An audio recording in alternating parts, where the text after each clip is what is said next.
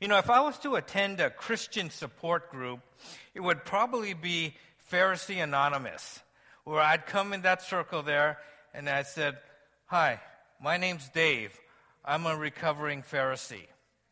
Now, for those of you who don't know what a Pharisee is, a Pharisee, they were the religious leaders back in the time and even before Jesus, where they were very legalistic, where they did everything according to the law.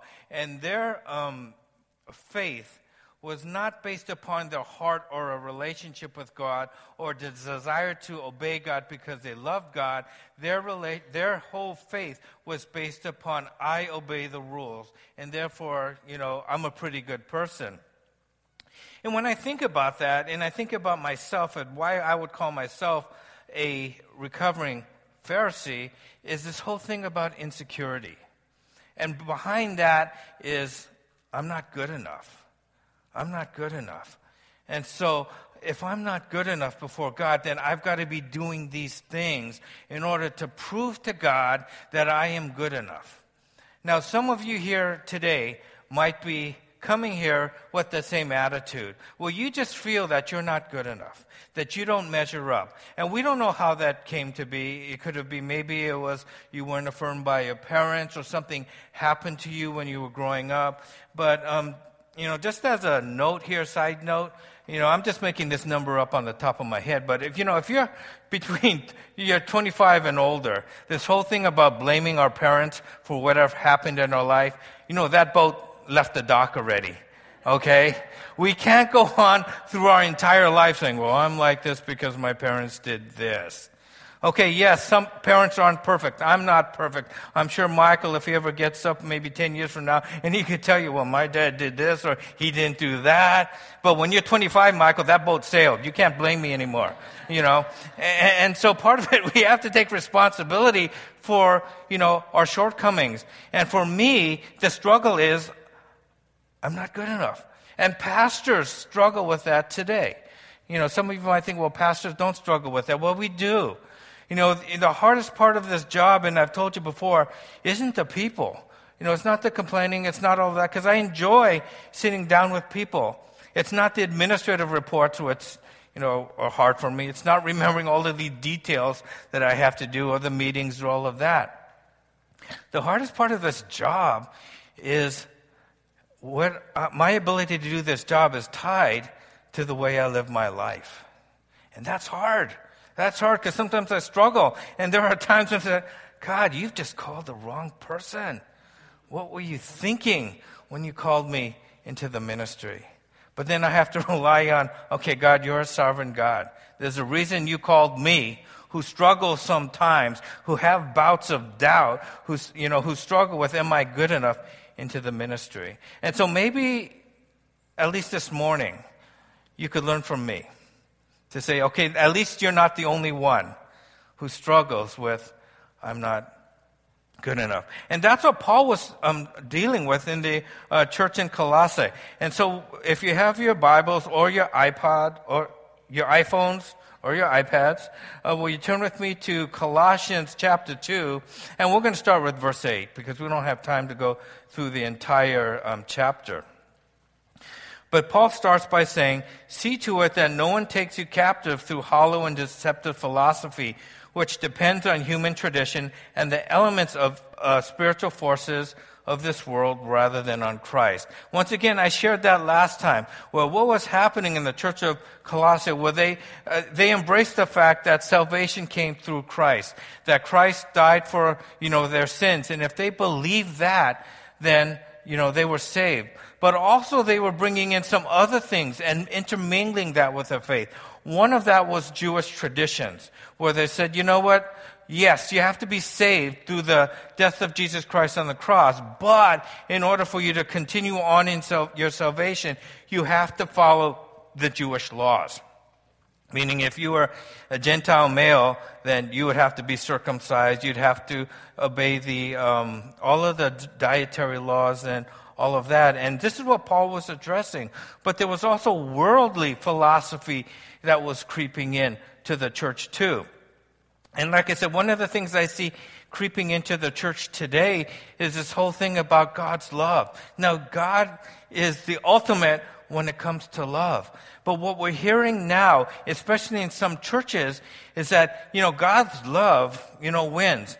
That no matter what happens, His love for you will supersede the fact that you don't need Him as a Savior. Meaning, if you don't accept Christ as your personal Lord and Savior, that's okay, because in the end, God is love, and He'll forgive you, and you go to heaven. And we see that philosophy coming into the church, and I do not see that supported by the Bible. Yes, I believe that God loves us tremendously, but that's why He sent His Son, Jesus Christ, to die for us on the cross, so that we might have life through Jesus Christ, not on our own merit. And that's what we're going to be talking about today, because that's what Paul was struggling with too. It's just these worldly philosophies that were creeping into the church. And then he said in verse number 9 and 10, "For in Christ all the fullness of the deity lives in bodily form, and in Christ you have been brought to fullness. He is the head over every power and authority." Once again, one of the philosophies that were brought in, that Jesus wasn't truly God. That God the Father was God, and the spiritual was good. But remember last week I said they believed that the material was evil. That means if Jesus was material, meaning that Jesus was, fully God, but He was also man, that part of Him was evil. Therefore, Jesus could not be God. And so what they believed, that God, the main deity, would take some of His power and just parcel it out to certain people. Meaning that they didn't have the whole measure of God, they just had just a part of God, the part that God would let them have. And what Paul is saying, no, Jesus Christ is not a created being. Jesus Christ wasn't just a person where God just gave Him part of His power. That Jesus Christ was God, and in Jesus Christ the fullness of God was in Him. He was fully God. He wasn't a created being. But also, he said that through Christ you have been brought to fullness. If you look at some other translations, it says you were made complete. And we know that Adam and Eve were created complete. They were created to relate to God without sin. They were perfect. And then what happened? They sinned. And then they fell into a state of incompleteness. But through Christ's death on the cross, we were now made whole again. And if you take a look at made whole again, the verb there is present, meaning it's ongoing, meaning that we are made whole completely forever. So once we came to know Jesus Christ as our Lord and Savior, you are fully complete in the eyes of God. That you do not have to do all these other things in order to gain His approval. You don't have to have all of these other things in order to secure your salvation. You don't have to do these works. He said you are, complete. Verse number 11, it says, "In Him, you were also circumcised with a circumcision not performed by human hands. Your whole self, ruled by the flesh, was put off when you were circumcised by Christ." Now, circumcision was an Old Testament ritual that started with a covenant that God made with Abraham. Well, God said, Abraham, I am going to make you the father of many nations. You will be fruitful, and I will give you land that both you and your descendants will dwell, in, when you lived here on earth. And so God made this promise to Abraham. But Abraham, part of the deal was that all males were to be circumcised, and this circumcision was a sign that you were a part of God's family, and that you were honoring God's promise. And so what Paul is saying here is that now that Jesus Christ came, you don't have to be physically circumcised. It says you are circumcised without human hands, meaning that when Christ died on the cross for us, and when we accepted His gift, we were automatically considered circumcised, and we are part of the family of God. Okay, so it's no longer based upon works. It's just based upon faith. And the problem was back then, even back then and at the time of Paul, the Jews thought just because I was circumcised that I am automatically in the family of God. And Paul said that's not true. He said, who's more righteous? The one who is circumcised who doesn't follow the law of God, or the person who was uncircumcised and did obey the law of God? And what Paul was saying here is not about circumcision, it's not about the law, it's about the heart. That a lot of people thought that, hey, just because I'm Jewish, okay, that earned me the right to be a part of God's family. And what Paul was saying, no, that's not true. If you were to be truly a Jew, that meant that your heart had to be right with God. You weren't automatically born into it. And it's the same thing with us today. Just because we were born into a Christian family does not automatically make us part of the family of God. Just because we come to church and we say all the right things and we do all the right things, that doesn't automatically make us a part of the family of God. What makes us a part of the family of God? It's that heart issue that we have towards God. That we understand that, yes, God, you are the creator. Yes, I've messed up. Yes, I've sinned in my life, but I'm trusting you. I want to obey you. I want to be transformed. I want you to be the Lord of my life, and I want to follow after you. That's the sign of a true believer, not just because you were born into, let's say, a Christian family. And he also goes on with another illustration in verse 12. Having been buried with him in baptism, in which you were raised with him through your faith in the working of God, who raised him from the dead. Now, baptism, once again, is symbolic. Okay, one of the things, does baptism save you? No. We do not believe that baptism, saves a person. However, we do know that if you are a believer in Jesus Christ, you need to be baptized because, number one, our Lord commanded that. But number two, it's a public display of what Jesus Christ has done for us. Meaning, when Jesus was, when they baptized, the word baptized just means to dip. And so when you go under the water, that represented your death to your old self. That represented, okay, Jesus, I want to follow you. I want to turn from the way that I used to live my life, and all of that, my old self, it's dead. It doesn't mean that you're going to be perfect. It meant that we were acknowledging that we were dying to our old self. That all the values that we had before we were Christian, those things are dead. We're not going to follow those, anymore. With God's help, we're not going to follow those anymore. And when we come out of the water, what does that represent?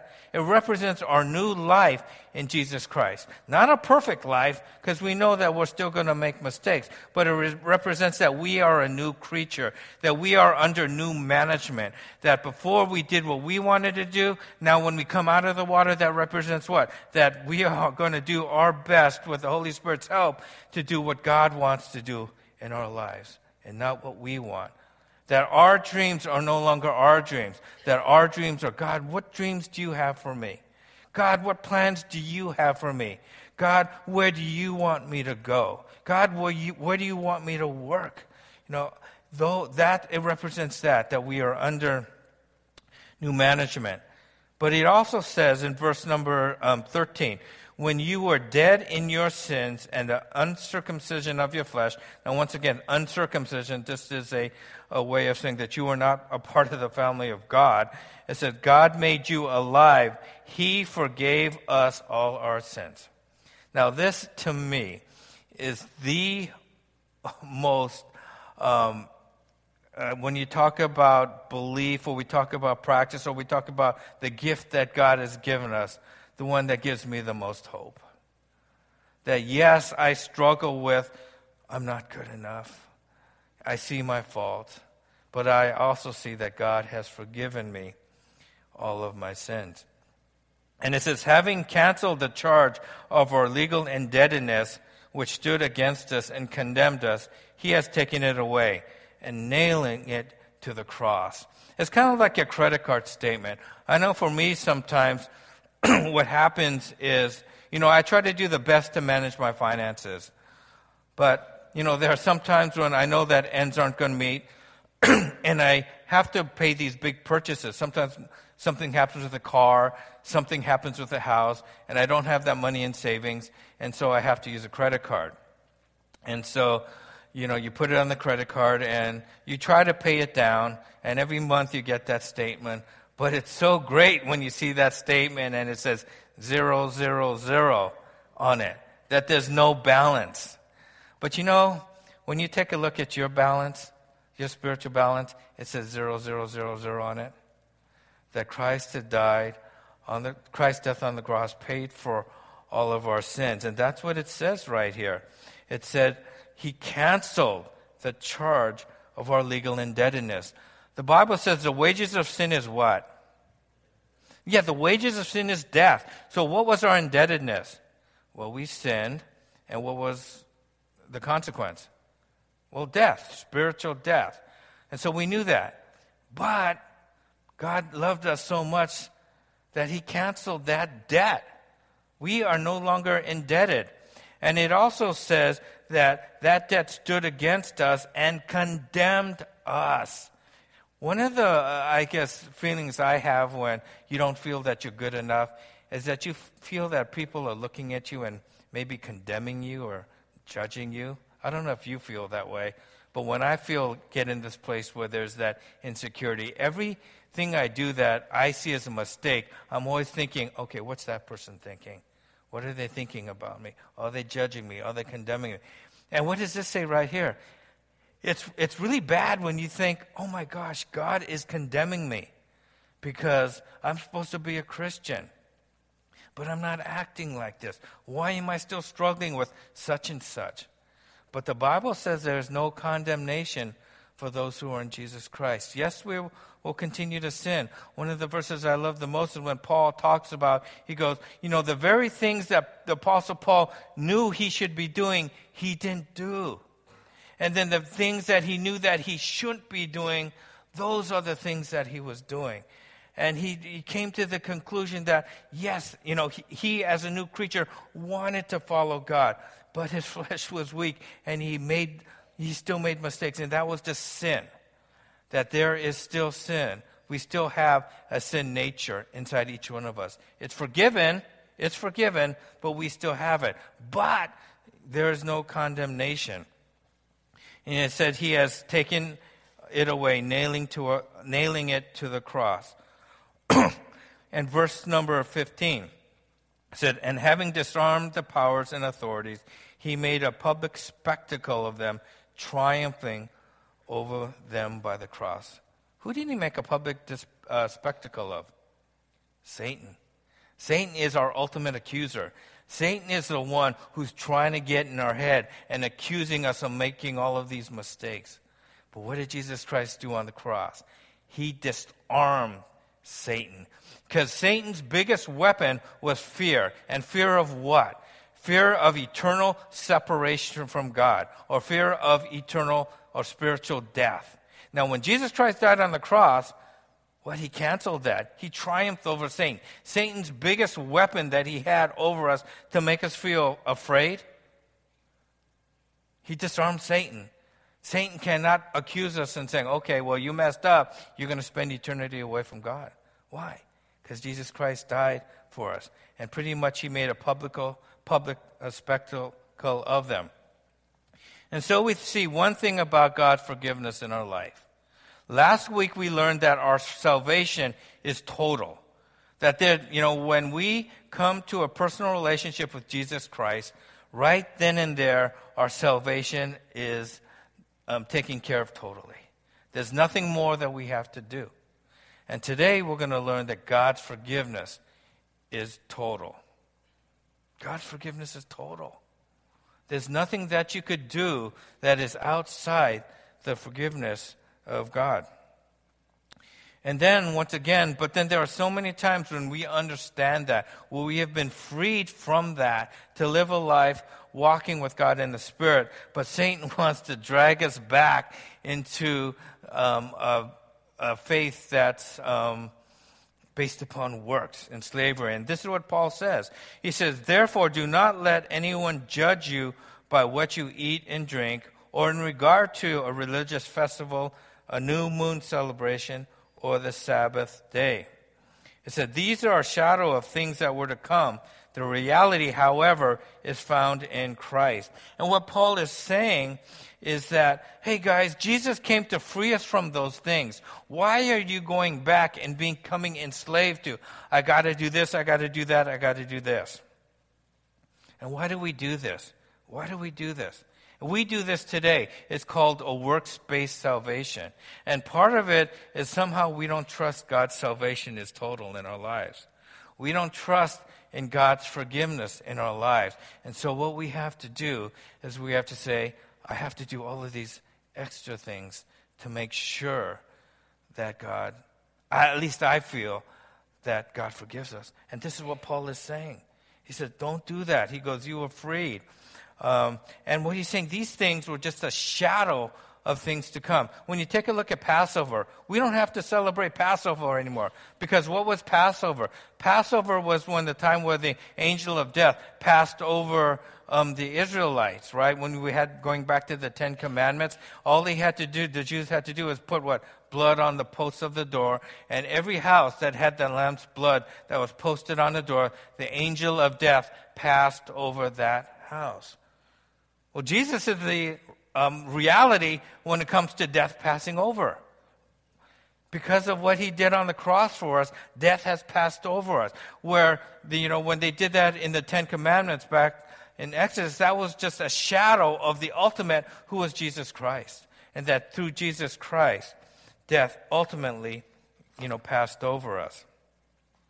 And then verse number 18, he said, do not let anyone who delights in false humility and the worship of angels disqualify you.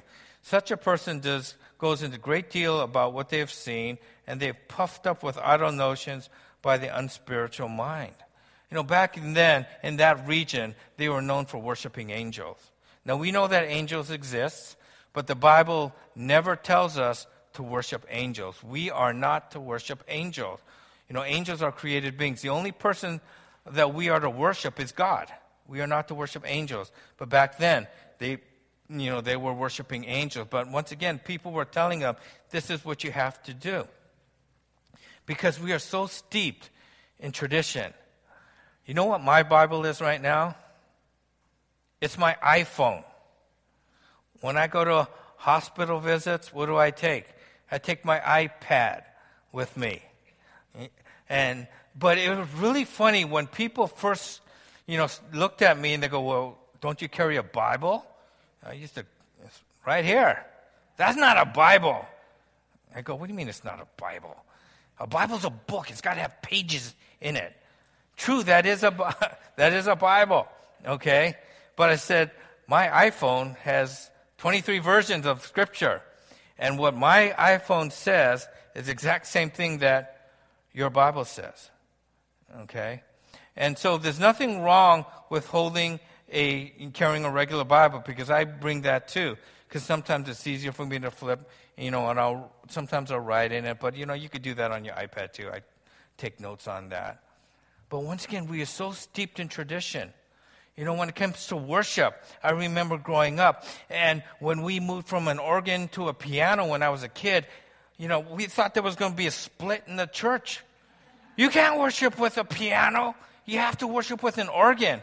Oh my goodness, when we brought in an acoustic guitar, I thought everyone was going to leave the church. You worship with that. But when I got older and I started learning about some of the hymns that we were singing, I was saying, did you know that this certain hymn was sung to a tune of a bar song? I go, what? And he says, back then, they wanted to have people learn about God, and a lot of them didn't read. And so what they did is they did it through song. They put theology into a song so you would remember it. But then, what tunes did everybody know? 99 bottles of beer on the wall, 99 bottles of beer. And so what they do is you take theology and you put it to the tune of 99 bottles of beer on the wall. Why? Because everybody knows it, and that's where they learn it. And so, but we get, this is a sacred hymn. But back then, people were complaining about it and say, how could you use this tune? They sing it in bars. But we don't know that. And we complain about that. We complain when we're not singing the bar tune hymns. And so that's what was going on. In Galatians 5:1, the Apostle Paul says, since you died with Christ to the elemental spiritual forces of this world, why, as though you still belong into the world, do you submit to its rules? Paul said, Jesus Christ freed you from that. And if you've ever tried to follow Christ on your own strength, it's not going to work. Following rules is not going to get you closer to Christ. And we're going to talk about that later. And this is what the Apostle Paul is saying. Look, you've been freed from that. Why are you going back to that? Because in verse 16, it says, do not handle, do not taste, do not touch. And this is what they were still doing. These dietary laws. They're saying, yes, I believe in Jesus, but you can't eat bacon. And these Gentiles going, I like bacon. What's wrong with bacon? They said I could eat bacon. Aren't we not under the law? No, you can't eat bacon. Well, how about lobster? Nope, can't eat lobster. Shrimp? Nope, you can't eat shrimp. And so tonkatsu? No tonkatsu. And so all of these things, the Gentiles are like confused, like what's going on here? Because Paul was telling them, look, you've been saved by Christ, not by these rules. And the Jewish people were coming in and they were trying to intimidate them and say, no, it's not good enough. You've got to follow these rules, these dietary rules. And Paul is saying no. Once again, these rules, which have to do with things that are destined to perish with use, are based on merely human commands and teaching. It says, such regulations indeed have the appearance of wisdom with a self-imposed worship, because when you take a look at the Jewish dietary laws, they do make sense. They are healthy.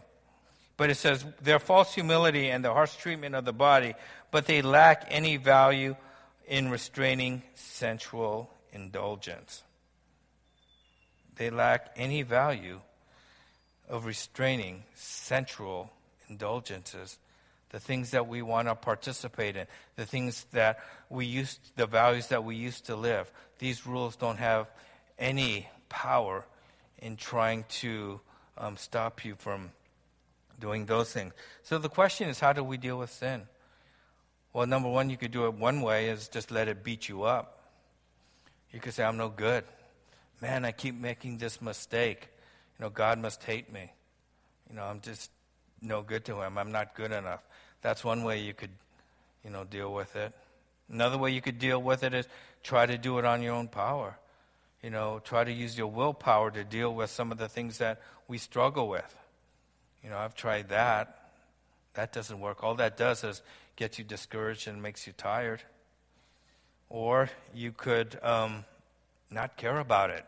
Because the Bible does tell us that, if we continue to disobey God, we will have a seared conscience. If we continue to grieve the Holy Spirit, there will be a point where that activity no longer bothers us. And where it gets scary is where we could even get to the point where we justify that in our life.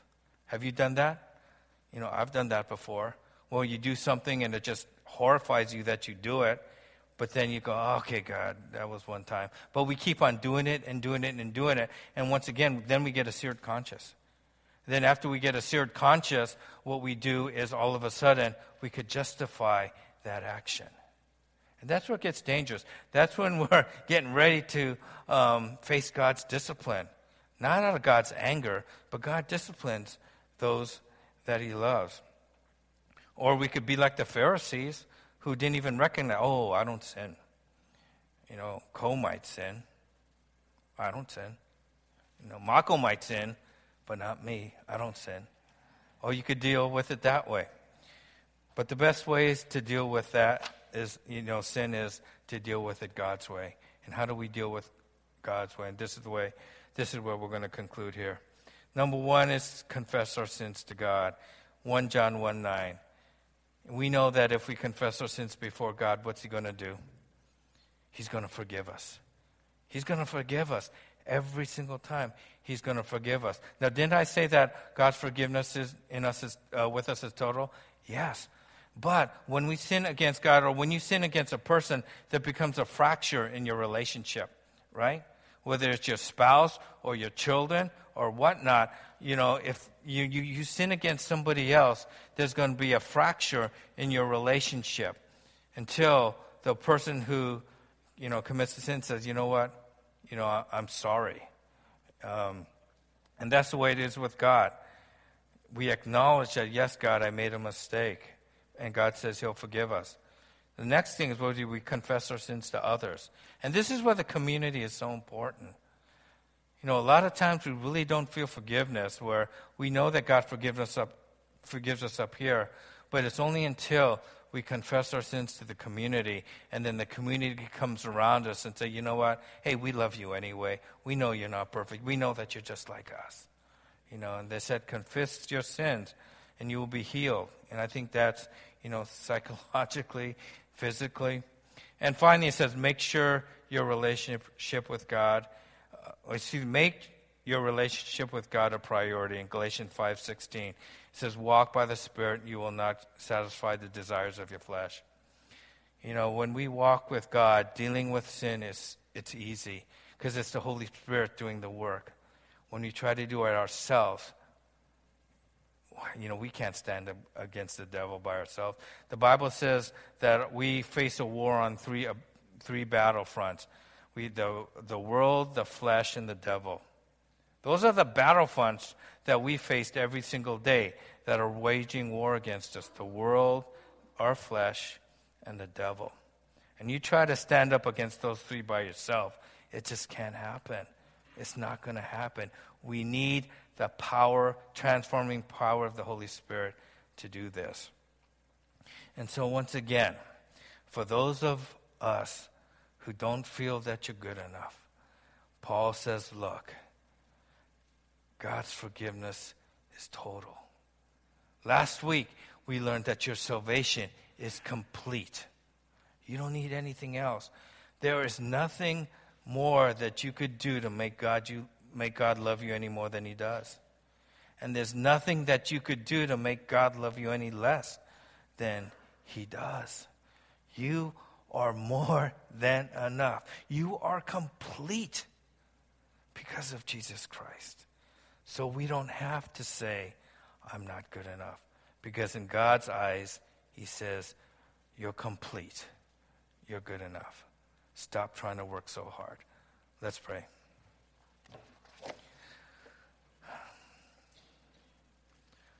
Father, I thank you so much that your Son died on the cross for each one of us.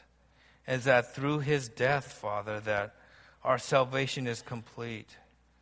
And through his death, our forgiveness is complete. And that we don't have to have this attitude of Jesus plus. Jesus plus, I have to do this. Jesus plus, I have to do that. But Father, ultimately you're looking at our hearts and you want a relationship with us. And there might be some of you here right now who have never, ever made that commitment to Jesus Christ. Well, you know that, or this, you believe that there's a God out there, but you're not sure if that God accepts you. You're not sure if that God loves you. And you might feel that you aren't good enough. But right now, I'm going to give you the opportunity to take that step of faith, to believe in what Scripture says about God making us complete. That if you believe in Jesus Christ and accept him as your Lord and Savior and turn from your ways and decide to follow him, you will be saved. And so if that's you right now, would you just please say this prayer with me? Dear God, I know that I'm not perfect. I've made a lot of mistakes in my life, and there seems to be just a hole or yearning in my life that nothing I've tried could fulfill that. And I believe that Jesus Christ is God who died on the cross for my sins. And I accept his death as a gift from you for my salvation. And I turn from the way I used to live, and I want to dedicate the rest of my life to follow you. And if you prayed that prayer, please talk to me or one of the other pastors afterwards, because we'd like to, number one, welcome you into the family, but also to guide you and direct you on this, wonderful life that God has in plan for you. But also there might be some of you here right now who struggle with not being good enough. And so I'd like to pray for you right now. Father, there are people in this room right now who struggle just like I do about not feeling good enough. That somehow we just don't measure up to you. And Father, we ask for forgiveness for that, because that just shows our lack of faith in the totality of the salvation that you provided for us. It just shows our lack of faith in the totality of the forgiveness, Father, that you've provided for each one of us. And what we're saying is the blood that you shed on the cross is not good enough. It might be good enough for some people, but it's not good enough for me. And so, Father, may your Holy Spirit transform their hearts and transform their minds as they leave this place, to let them know that they are not incomplete, that they have been made complete through your Son, Jesus Christ. And that there's nothing they could do to make you love them more, and there's nothing they could do to make you love them less. And may they leave this place with just the hope and the assurance that they are 100% now and forevermore complete in your sight. In your Son's name we pray. Amen.